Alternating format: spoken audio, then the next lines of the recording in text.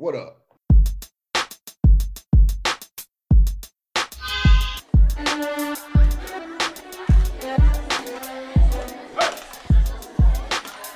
What's up, y'all? Welcome to another episode of the This Is Not That podcast. I'm Joanna, one of your hosts, here with the homies. Say what's up, y'all. What's going on, guys? It's Isaiah. What up with y'all? This is Raphael calling from the great beyond, also known as my telephone. Yeah, the purgatory.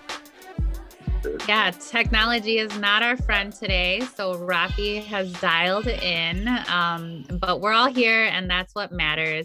I think we got a great show ahead of us. A lot of things going down, as everybody knows, but we'll start like how we always start. Let's shoot the shit. What's been going on with y'all? Isaiah, go ahead, my man, because All right, yeah, I feel it. Yeah, my week, the last couple weeks for me have been I feel all right. Backing up to sound less selfish, I guess. It's been really stressful for a lot of people across the state and country last couple of weeks with the Rittenhouse thing. I spent a lot of days listening to the raw streams and everything of the court stuff, avoiding the internet when he cried on the stand and it flooded the internet like every meme. That was a lot. That was really exhausting just to be an onlooker of that and writing about it, let alone probably being involved in it. So over the weekend, a good friend of mine that I've known for a long time, him and his dad were going to go up hunting like 3 hours up north. And I've never been hunting before. And I love the woods and I needed to get away. So we went out to Antigo, I think it's called, Antigo, Wisconsin. There is a nice cabin on the Bass Lake. I call it so-called because it was like a big house, like a Mequon type house. It's not really a cabin. We didn't catch no deer. We saw some does, didn't take no bucks. Sat out in the woods, really cold in the early morning. But it was honestly nice because it's like you're so cold that you don't really have time to think about your problems. I didn't touch my computer all weekend, even though I brought it. I wanted to work on some of my fiction writing, and I didn't even touch any of it. I was just kind of content. It was really nice, actually. And then when we came back to the city, you could feel the heaviness in the air. It was ridiculous. It was really good. I saw some bald eagles. I saw a dead badger on the side of the road. That's sad, but badgers are rare. It's cool to see them. I actually saw the bald eagles as my mom was texting me saying that Kyle Rittenhouse was not guilty. I don't know if that was some weird sign or not. If it was, I don't know how to interpret it. You know what I'm saying? But yeah. Besides all that, that's pretty much how my weekend was. It was nice, relaxing. We left Friday. I got back Monday. It's nice. I'm so glad that you got away. Like, I really am glad that you were able to unplug from all the tech in your world and just like really took some time off, because you've been doing a lot of stuff and you cover a lot of heavy topics and issues that are impacting our communities. And I think that it's just really important that we're, taking care of ourselves, especially when we feel like we're constantly losing in these battles of social justice. Or stalemating or whatever. Or sometimes it's like, it's easy to kind of forget, like if however you're involved in social change, if it's kind of like just something you do, not like a hobby or something, but if it's just so natural to your routine and everything, then you can kind of trick yourself into thinking that you don't need a break from it, and that's kind of how my job is. For a long time, it was just something I did that I was good at, and I'm paid to do it. So it's really easy to forget to take off, and that wear and tear exists. What about y'all? What did y'all do this weekend? Man, this weekend I had to do like a real self-check on myself, because to be honest with you, when the verdict came down, I was, of course, upset, but like I was also numb to it. You know what I mean? Yeah. Like, this has been my whole life. You know what I mean? Like, I can't. Like, I was 7 years old when Ronnie King was, and the police officers were let go, right? And then just think about the last just decade of what we've been through. It was weird. I think I talked to one black person that was shocked by the verdict. Not one. And the response was like, "Oh yeah, we knew that was going to happen. We knew that was going to happen." And I don't know what that means for us when we just have become kind of numb to it, or even almost a weird acceptance of it as a part of our reality, of our existence, that's going to happen. And I had to really check myself, like, why am I, like, why I'm not reacting to it like I reacted to Trayvon, right? You know, and some people just honestly might say, well, the victims were in black, but I know what the target was. I know why Connie Rittenhouse came to Kenosha. Any objective outlook on it would tell you why he came there. And what this verdict means as a precedent for the future of our protests and what we have to deal with. Because basically what the judge and what this decision has done is basically give an okay to vigilantes showing up to protest. And with armed vigilantes. So I don't know. It just I just had to really reflect, and I'm still doing the reflecting of what has this country really did to my humanity.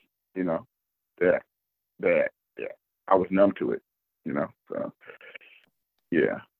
It's called learned helplessness. Yeah, I think I was just gonna say, like, you know, right, I was not surprised by the verdict, right? And I had been, you know, catching little pieces of the trial, right, as they were reporting it out. And I think that because I was tuning in here and there and just like seeing, you know, some of what was happening, the way the judge was acting, right, the way the jurors was, you know, majority white folk. And then, you know, I saw some like evaluation of like on one of the news channels, like they were doing this, like they brought in a lawyer and they were talking about like trying to get like that lawyer's expert opinion on like what they're seeing in the case. And they were specifically talking about when Rittenhouse was putting on that very theatrical performance of tears, right? Because I don't think that shit was real. So I'm calling it theatrical.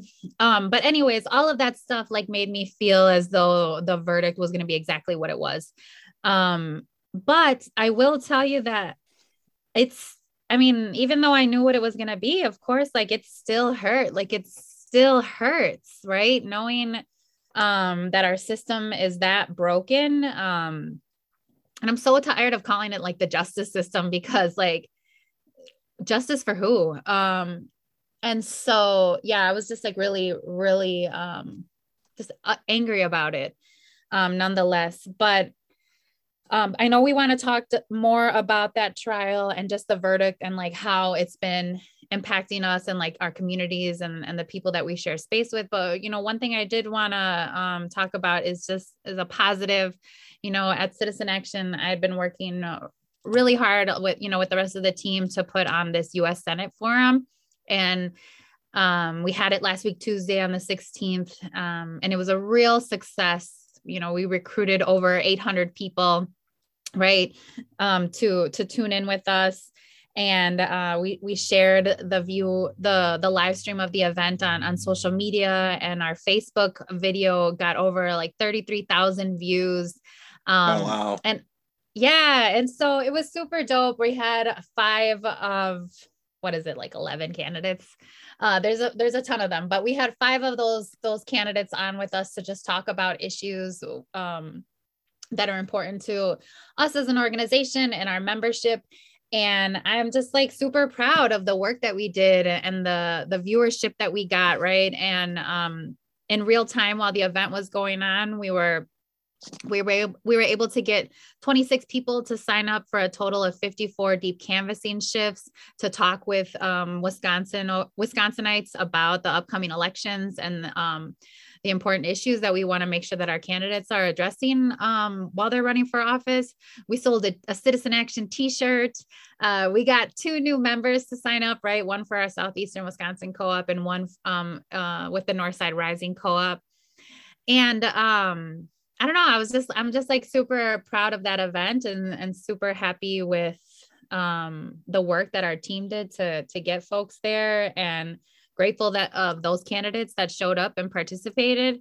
So yeah, I consider that like a win for our movement politics program within Citizen Action. And so I just wanted to like lift that up and encourage folks to go watch the video if that's on our Facebook page, if they're interested in hearing what those US Senate candidates had to say. I know we're like a year away from that election, but because there's so many candidates, I think that there's a ton of political education and candidate education that needs to get out there to folks so that they can be making informed decisions when they're in the ballot box.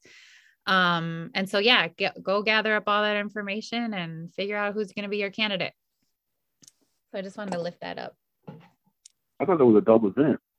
And really, to have that type of turnout on a random Tuesday in November. We're still in November. That's no appetite for folks to like get involved. I think they understand the stakes, man. Like, we had a interesting point in our history, you know, and not to like, this is not even a pun, but we can go left or right when we on like what our politics is gonna do in the next couple of years, over the next decade. So I think the general public are like understanding the stakes, and for folks to turn out the way they did and to be interested and to get the feedback that you got shows you that folks are really tuned in. And we have a moment. And I think that means a lot for us when it comes to organizing, too. That means there's a lot of people out there who want to get involved that we should be reaching out to and organizing with. So, yeah, it was just a dope event. I appreciated being able to be involved. Yeah. And we talked about this, Rafi, just like how critical it is to get candidates on record talking about these issues that are important to us, important to our, you know, the constituency of Wisconsin, and like what we're organizing around, and like get them, you know, like get them on record for saying like, where do they stand on these issues, right? Like, are they with us on, you know, the Thrive Act, with Medicare for All? Where are they on immigration and policing and mass incarceration? Because, you know, we're the ones that give them this job, right? We're the ones that put them in power, put them in elected office. And so they owe it to us. They're working for us. They need to, you know, tell us what they're going to do, and they need to be honest about it. And we need to be able to hold them to what they said. Right. And I think that this is one tool in the toolbox of how we can do that with whomever becomes the candidate. And then hopefully this person also is ultimately taking out Ron Johnson in November of next year. But yeah. Was there anything in particular that you thought someone gave an answer to that you was like, okay, this was the answer that we can really organize around and mobilize around? Yeah, like anyone particularly you're like impressed by? That's such a good question. I don't want to have my opinion like you don't want to bias the jury? Influence, right? I don't want to have my opinion influence anyone. We still have our straw poll open to members to like give us their feedback and where they're thinking on what candidates is the one for them. And you know, the organization hasn't yet made an endorsement, but I will say that we had some really great answers from all of those candidates that were on with us, right? Alex Lazary, Sarah Godlewski, Mandela Barnes, Tom Nelson, and Dr. Jillian Bettino were the candidates that we had on. You know, we had some good topics, right? We even took a question from the audience about CRT and like what those candidates thought about how the Republicans are weaponizing CRT and that narrative. And so, yeah, I think it gave us a good insight to what we're going to see from those folks. Yeah, no, most definitely. And what you said is very much true, right? It's it's hard enough to um, get politicians once in office to do anything, but really it's super tough if you don't have them on record saying what they will do. So it definitely helps a whole lot if they are on the record saying, "Look, this is a part of the Thrive agenda, or this is the thing I support with citizen action," and then that's something we can hold them accountable to, right? So yeah. I mean, that was awesome. That was awesome, and like, I won't lift you up, JoJo. That was your, like, I know you had other events, but that was like your first major event that you had deal with citizen action, and it was a big success. And um, I mean, if that's a symbol of what's to come in the future, man, we're gonna really have a hot 2022. Yes, I love that. Yes, thank you. Um, so another thing that I wanted to lift up, which I think is a positive, I wanted to lift up the Milwaukee Fire and Police Commission, and their work this past week also. Um, they, successfully, the board successfully passed an amendment to the operating procedures of Milwaukee Police Department to ban police officers from seeking and executing no-knock search warrants. I just think that was again, like, we hardly see wins in our fights for justice, right? In our fights for equality. And I think that was a win for us, for the community. It's a reform. So like how much are we, like, it's like a start, right? I don't know. I think about how these systems, we want to abolish these systems, and but that's not going to happen like tomorrow. And so we have to figure out how to, like, work within them. And if it can be taking on some reforms here and there, like, I'm all for that. And I think that this is one definite win that we had last week. And I just want to lift up the FPC for their work. Specifically, shout out my homie Amanda Avalos, one of the commissioners on the Fire Police Commission in Milwaukee. I'm just, like, super grateful for their work on that. Yeah, another thing about those kinds of changes and reforms is they don't tend to happen all at once. They can happen, like, gradually over the course of, like, a year or years or months or whatever it happens to be. So, like, looking back over well, at this point, well over a year, but looking back to the start of the George Floyd marches, things that have happened since then. There are police departments that didn't have body cameras before, for example, that have body cameras now, have policies around them. There's this change in the no-knock search warrant. There are police chiefs who aren't police chiefs anymore. There are lieutenants and sergeants who aren't lieutenants and sergeants anymore. There are people who were employed at departments who are not anymore.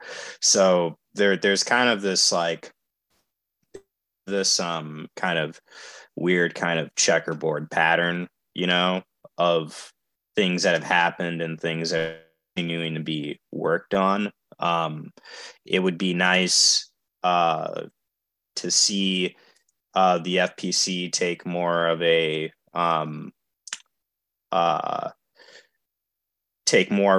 open kind of direct oversight over the Milwaukee Police Department's kind of intelligence gathering and surveillance related capabilities, since there really isn't anything on paper that is kind of regular, like, at the FP, there isn't really anything on paper besides, like, the surveillance camera policy that has anything to do with that. And there's a lot of concerns enduring around some of that activity. So it's kind of like a kind of an ebb and flow. And obviously it there's a lot to be done. And there are people who kind of see these as band-aids over half measures at the same time. But, I guess you take your checkers when you can get them. You know what I mean? Yeah, no, most definitely. I mean, it's almost it's not as simple as this, but it's all when you think about like from an organizer point of view, is today better than yesterday, right? And it's definitely contributing to like today be better than yesterday. But I think as a movement, we gotta be, we gotta, oppression is a huge boulder, and we gotta take our chunks at it all the time. And one day it might just crumble right before us, and hopefully one day it will. But you got to take the big chunks out of it. And that was at a local level, a policy that's going to make an impact at a grassroots level for a lot of young folks of color, especially because we know how our communities are police different than anybody else's community. So most definitely it's a win. So that doesn't mean what happens sometimes when you get wins, you just pack it up and go home, right? Let this, that's what we can do. We got to just let this be a stepping stone for something bigger, right? So it definitely allows us to state a theory of the case, right, around policing. So I think that, Iron Police Commission, thumbs up. Big props to Amanda. The no-knock search warrant thing is kind of intriguing. It in the sense of like, the police, if they're going to do a search warrant of someone's house, and obviously I'm not a police officer, so I'm speaking beyond layman's term, you know what I mean? But like, still, it seems like it would be possible that their inability to like not do a no-knock search warrant wouldn't be completely obstructionist to whatever goals they're trying to accomplish with a raid. Like they can still do a raid, they can still get in position around a house quietly. They just have to let people know who they are before they go in, so that there's no situation where there's like people think their house is getting broken into or something. Like that's just a common sense kind of thing, from this kind of. And obviously the argument against it would be like, oh, well, you're taking away the element of surprise from them. And I guess my point is that no, you're not really. They can still do what they have to do. It's just like, once again, like you have issues like Breonna Taylor, where,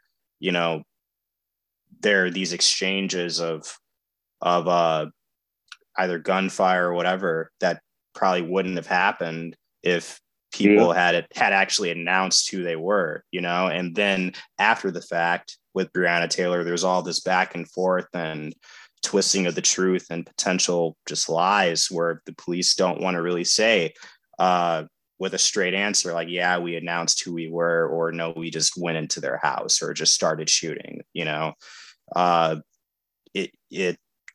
It doesn't really seem like something that they need to have or need to do. You know what I mean? Like a no-knock search warrant, in the way that we've kind of seen them happen. It's also cool though to see just a further examination of the police's tactics, and more kind of civilian input in that. When you're trying to get open records requests about certain stuff with police, they'll deny those on the basis of, we don't want to reveal our tactics or our technologies or this or that to the public, because then that'll affect our ability to police effectively. It's like that argument, I think, kind of needs to be chipped away at a little bit, because we need to understand what our local departments are doing and how they're using our taxpayer dollars really to police us, to monitor and etc. So it could be kind of like a good step forward to just kind of open up a conversation around, like, let's talk about exactly what you're doing and how you're doing it. Like, we have a say as well, as the public. I hope that makes sense. Yeah, you actually use a word that is interesting, right? I think you used it. Did you say war at some point in time? Maybe I missed it. Maybe war. Didn't you say war with drugs or something like that? Maybe I misheard, but maybe. A lot of the no, that's the word. My fault. It wasn't war. It was tactics. My fault. Yeah. Tactics. And it's interesting to use the word tactics, because a lot of the tactics that the cops use now are very much of the something like a military. And I think we talked about in like one of our first episodes how the police have been militarized, right? And no knock warrants in the way raids are currently taking place. That is some military stuff, and they're doing with assault rifles and AK-47, AR-15s, and all different types of stuff. And they're kicking in doors of people, and it's for a lot of them are nonviolent drug offenses, right? So a lot of what we're seeing now is I talked about this at one of our open episodes, the war abroad coming home, and we don't really talk about it like we should or make an issue of it like we should, but as much as we can like push back on that, right? Because folks in Sherwood their doors not being kicked in. Their kids are doing just as much as drugs as our kids are doing, right? So this is an equity issue more than anything, and how we are actually interacting with police and what police believe is all right to do in our community. So it's really big in that way to like address the tactics that police are using, because there's been a rise in this type of military stance that our local police forces have taken since the 90s. Yeah, even I've even heard, I've heard even okay. I've heard even very, like, long story short, like when you're talking about district attorneys or just various public officials, they kind of speak about not just the militarization of police, but the paramilitarization of police in almost just a matter of fact kind of way, like it's completely normal. It's like seeing sparrows or something, and it's not just, it's the tactics and the kit and everything, but it's also, the culture that can be maintained within different departments, different units. I'm sure that the tactical enforcement unit has a different attitude than the general patrol guys, even though there is this generalized warrior type culture that we really can't ignore with American policing. And then there's just there's things like that, and then there's also just more direct concrete things, just this trickle down of equipment, armored gear, armored vehicles, things that are designed to survive IED explosions in Afghanistan end up in local police departments' hands more quickly than it does some Marines who actually need it. A lot of the surveillance technologies and strategies around surveillance, like stingrays and stuff like that, stuff was first practiced in war zones, and then it comes over here because it's proven effective. A lot of the companies that make this stuff are defense contractors. So it's important, once again, to have a conversation around those tactics, and that's what they are, and also to kind of have a conversation around why is there such a kind of warrior, like having a warrior mentality is one thing, but last year there were literally minivans with kitted out camouflage dudes with no identification snatching people, into the vans and disappearing them, so that isn't just like an armored vehicle going down the street. That's literally like some black ops type stuff, that someone practiced overseas. So it's like this trickle down effect in the war coming home. And of course, the fact that the war on drugs really sustains and perpetuates a lot of this stuff. It's important to have a conversation around that.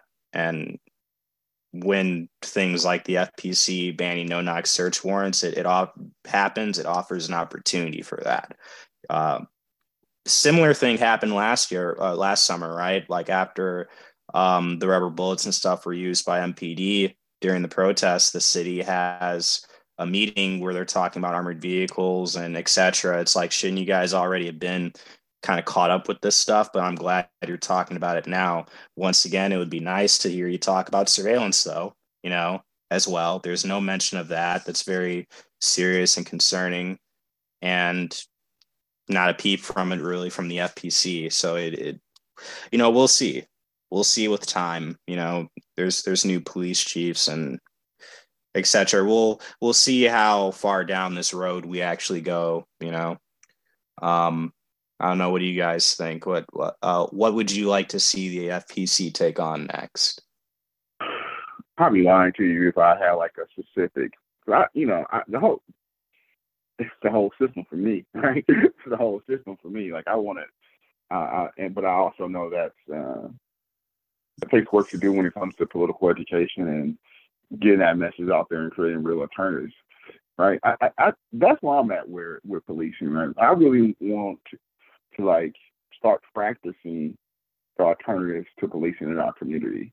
So for me, it's not even the FPC. It's like getting together with folks and imagining a future without it, right? Like that's where I'm at, and like really trying to have those conversations. And honestly, I'm at the beginning of those conversations myself and assessing what's a viable alternative to our current police system, right?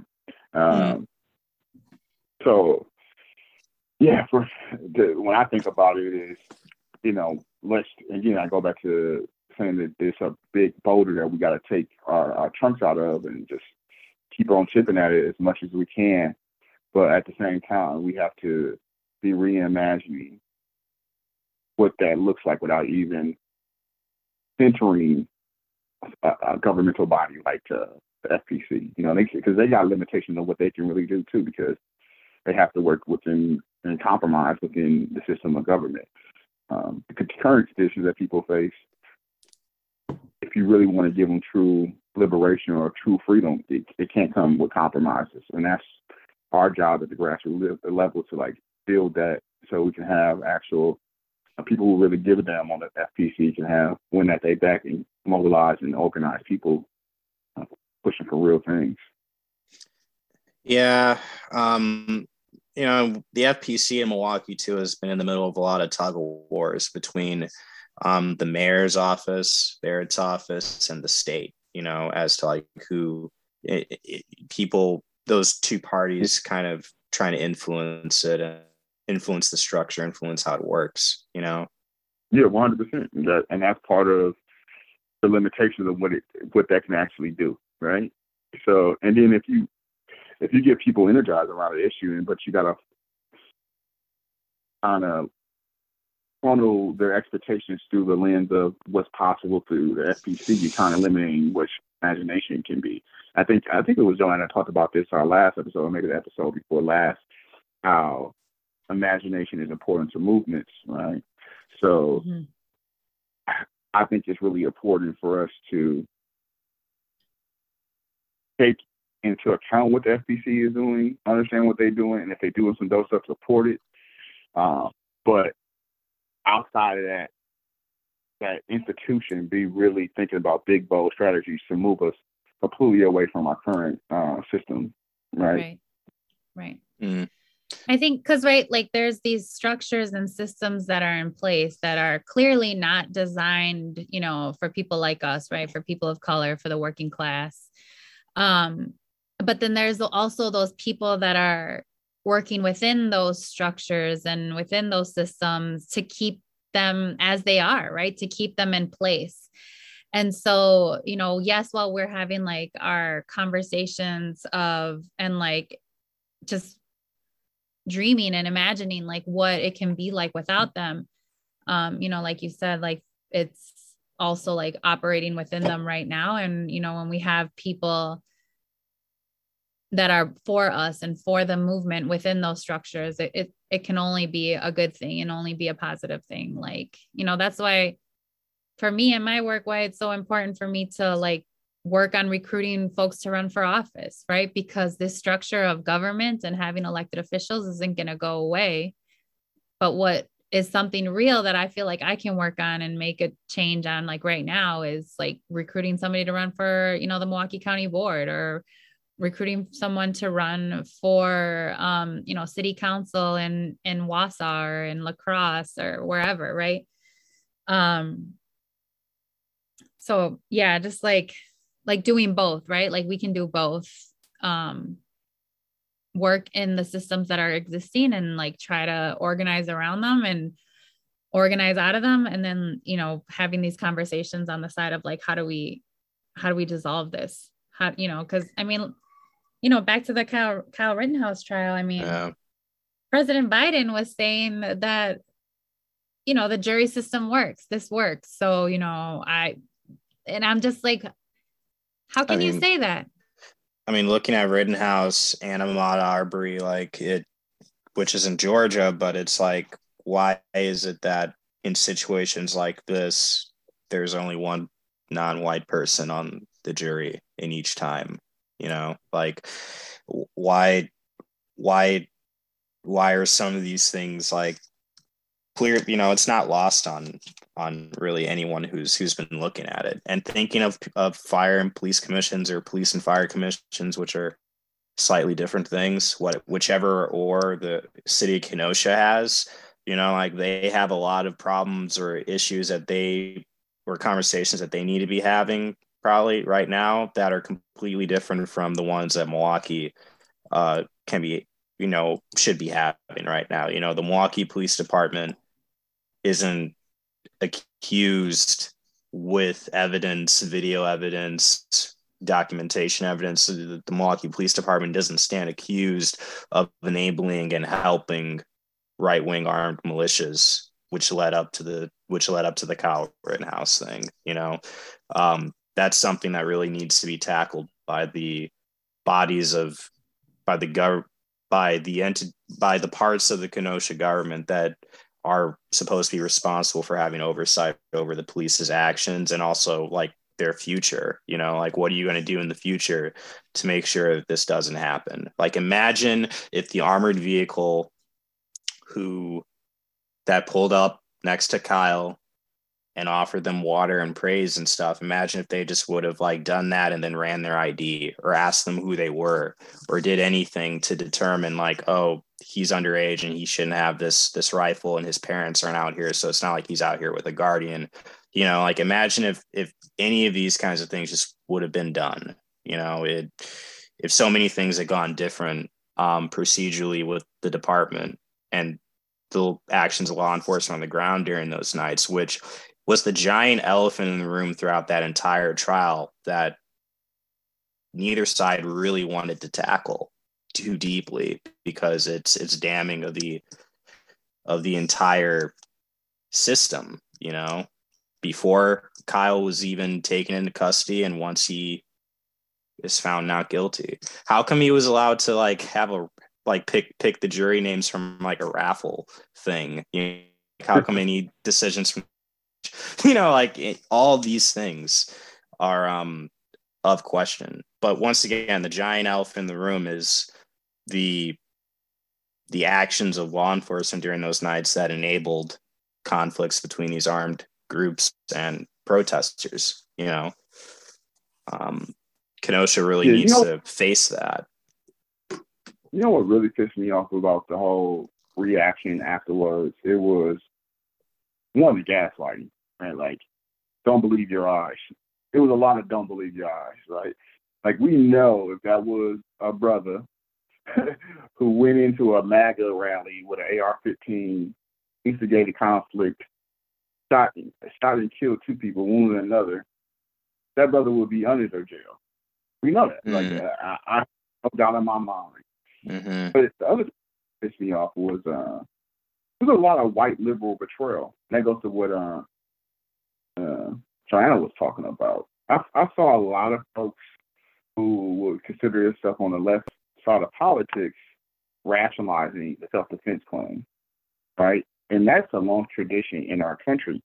It's a lot of folks who much rather seek class and racial solidarity with their white working class brothers and sisters, especially when it comes to the issue of race. You can go back to the Civil War, right? And allowing the South back into the Union with very little penalty, or the 1877 Compromise, or even going up into a lot of the civil rights, post-civil rights stuff.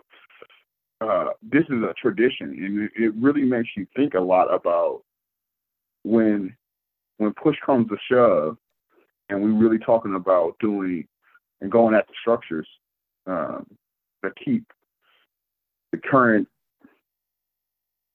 people in power, the current system in power. Will we really have allies. I hate that word. I much rather use accomplices, but I think most people move as allies because when time comes, they shift allegiances. Do we really have it? And what does that mean for us as African Americans and people of color, right? Do we really have folks who are white brothers and sisters who claim to be in a fight who's going to really stick in the fight with us? And even, I know the victims were white, but I think this case was just a pure sign of if you want to be out there for protesting with black folks, we're going to treat you like black folks, and you're going to have the same result. And I think we all know what this was really about. So I don't know. That was just been on my mind, the whole last 4 or 5 days. Yeah, it's also kind of it's intriguing for me to see. I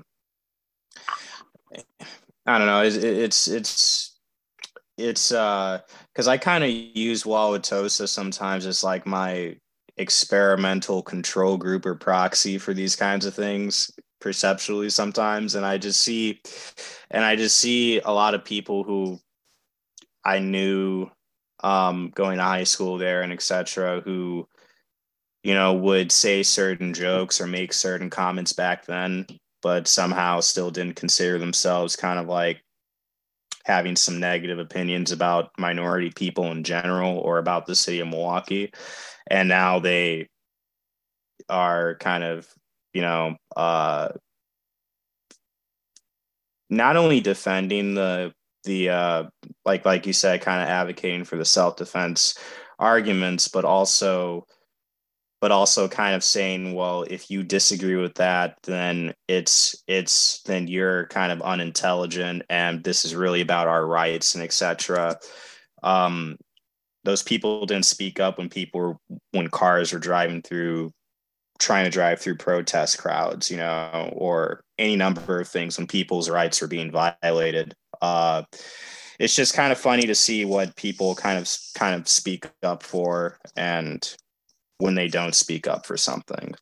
And also, yeah, like is this and it remains to be seen. I'm like, Kyle just went on Tucker Carlson. It remains to be seen exactly how long he's going to go on this speaking tour, how long he's going to be praised, how long gun channels and military YouTube channels are going to give him free coffee and t-shirts and stuff, just that he's on Joe Rogan by this time next week, though. He's gonna be on, and in this country, that's who Kyle Rittenhouse can be turned into a hero. So that was George Zimmerman, And I mean, like, actually, yeah. Go ahead. Sorry. Oh, go ahead. No, I was just going to shoot out that actually we do kind of have an interesting kind of comparison. I mean, like we can comparisons comparing the Kyle Rittenhouse thing to any number of cases, but I mean, a few days after the Rittenhouse incident, there is a incident in Portland, Oregon, where a accused left-wing kind of protester shot at and killed a right-wing demonstrator. And the U.S. Marshals found that guy, didn't even arrest him. A lot of witnesses said the U.S. Marshals just got out and started shooting base, and then the didn't like know where the police get on the ground, just basically a targeted kill. And then Trump was talking about it, how, oh yeah, they knew who he was, they didn't want to arrest him, and 3 minutes later it was over, we got him. And it just sounded like a targeted kill, like we would do in Afghanistan or something. Once again, that trickle down effect. And we saw the U.S. Marshals doing all kinds of creepy covert things and during the protests and stuff. So we actually do have a proxy of. And the U.S. Marshals were in Kenosha, and they were looking for Kyle. And some of those U.S. Marshals who were in Kenosha were also in Portland. They demobilized and went to Kenosha. So, we actually do have kind of a direct comparison of, like, in one situation this happened, in another situation this happened. Same summer, same protest, same president. Same agency. What was his name? I forget his name. His name was like Michael. I forget what it was, but it was a great article. It's a funny, yeah. So an art. It's a funny last name. I'll pull it up. Michael Frost Ryle. I don't know how to say his last name, Renoehl, 48 years old, shot by a federally led fugitive task force. Kind of funny because they had a fugitive task force arrest the Cole family too. All these connecting dots. So I don't The, know. It's just I wish I could find it, but we only got a couple of minutes left. But the prosecutor in the Ahmaud Arbery case had a great statement about self-defense. Oh man, I can't find it, but it was basically she basically, to paraphrase, she said you can't start something and claim self-defense. All right, that's exactly what we legalized or basically set precedent for here in Wisconsin with the verdict. It was right. You go in there and cause trouble. I know too many brothers who was not even the direct actor in a crime. They were just around in a crime and they got time in jail. All right. This brother introduced and started a lot of the issue. Started what went down in Kenosha, and he got off completely. It's just, yeah. Again, the precedent that this set is something that people who are in movement work really going to have to take seriously, and what that means for ourselves moving forward, and how we must protect ourselves moving forward. Yeah. The closing arguments for the Ahmaud Arbery case or for trial are going on now. I think that we should be paying attention to the verdict in that. So we'll see how that goes. Yeah, and also pay attention to the continued comments of their defense attorneys there. One was talking about how he didn't want any more black pastors in the courtroom to influence the jury. And recently they had a lady lawyer who was describing Ahmaud and his long legs and his long, disgusting toenails. And it's like, yeah, just what does that matter? Like, just like say some like pro-Confederate stuff like already. Just like walk in with like a Confederate flag shirt or something. Why don't you? You know what I mean? Like what more could be said? I mean, like you're just basically saying, he's big, black, and scary and gross. You should find these guys not guilty for pursuing him in a pickup truck and shooting him with a shotgun. He didn't have any socks on. Huh? Yeah. Yeah, like she was like, he didn't have any socks on. It's like, so? Right. So? Killed for not wearing socks? Yeah, and having long legs and not clipping his toenails and running. I mean, look, if you have to be a person really trying to avoid the obvious, to avoid what's been going on, and just these two cases, right? Like, this is very clear contradiction. I mean, Kyle Rittenhouse just through the whole process. I mean, the simple fact that he made it to the police and wasn't shot on the spot shows you the difference of treatment. But his whole process, from arrest, giving bail, being able to take pictures in bars with Proud Boys and don't know white supremacists. You would get revoked just for that. You would get revoked just for taking those pictures because you're not taking the process seriously. You're not showing remorse. You know, if you were on probation for anything else, you would get revoked for that. Are you kidding me? Yeah. Out on bond. The Trump nature with the judge, his being able to select members of the jury through like a raffle or whatever the hell that was, to the verdict. I mean, he was just a clear example about what's going on. But even the judge, I mean, in the Ahmaud Arbery case, you had 11. I think it was 11-1 split with white jurors to African American and black jurors. You also had a prosecutor calling out. I think it was Al Sharpton and Jesse Jackson, saying you have black pastors in the audience. That was the defense. Yeah. Defense. Yeah, my defense said it. And then with this dirty toenail thing, I mean, white supremacy has been showing they behind. You know, let me clean it up. They behind this last, definitely last, when it comes to their courses, and just be super obvious about it within the last week and a half, but this is just what the system is. Just we're paying attention to it. So, yeah. Heavy. And I know this was supposed to be a so though. That's and but like that's why I think that. Right. Like that's why we created this space, right? Like that's where the thought of the This Is Not That podcast came from. It centers like making sure that we have a space to have these heavy conversations in a way that we know is important and necessary, right? Like it's not just being articulated to us through, mainstream media, right? It's us, regular people, organizers, journalists, young people of color in the community, giving our analysis of like what we're seeing, and how it's impacting us. And so yeah, that's why we're here, to have these heavy conversations and to be real. But we do have to wrap up. Super grateful for you all. Of course you can. But I just want y'all to know, like, I'm super grateful to be able to share this space with the two of you and have these conversations. Go ahead, Rafi. Oh, you just stepped all over what I was about to be really corny and be like, in the spirit of giving, I'm really thankful to have this space with y'all. But you got me. You did it. You took it. That means we're working like what is that? ESP. Like we're right there. We're connected. So that's a good thing for the podcast. But I do appreciate being able to work through these issues with y'all. So, all right, y'all. Peace out. All right, y'all. We'll see you next time. Happy holidays. Peace.